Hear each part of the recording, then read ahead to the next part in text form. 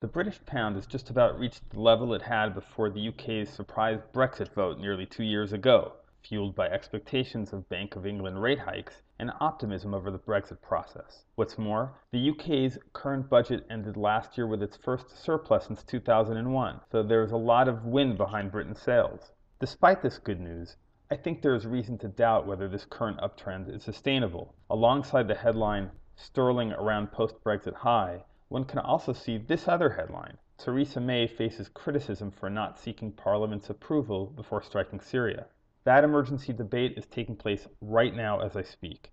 Its outcome is of course not yet known, but I wonder if it is just this sort of issue that could derail Britain's progress. Standing shoulder to shoulder with the United States is not always a popular move in other countries, including the UK, despite the two countries' shared history and culture. Indeed, Britain has a long track record of ditching leaders with big successes behind them.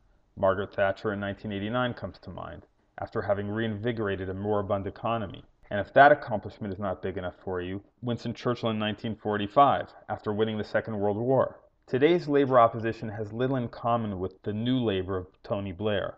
Under the leadership of Jeremy Corbyn, today's New Labour looks a lot like the old Labour that Thatcher had neutralized, but on steroids. Among its proposals is what Corbyn calls people's quantitative easing, an explicit license for the Bank of England to print money to ratchet up spending programs of every stripe, together with a lot of new taxes. The key event that savaged the pound was of course the Brexit vote, which Conservative Party leader Theresa May supports. But you would be wrong if you thought that her Labour Party rival is for relations with Europe. To the contrary, the EU is too capitalistic for his liking.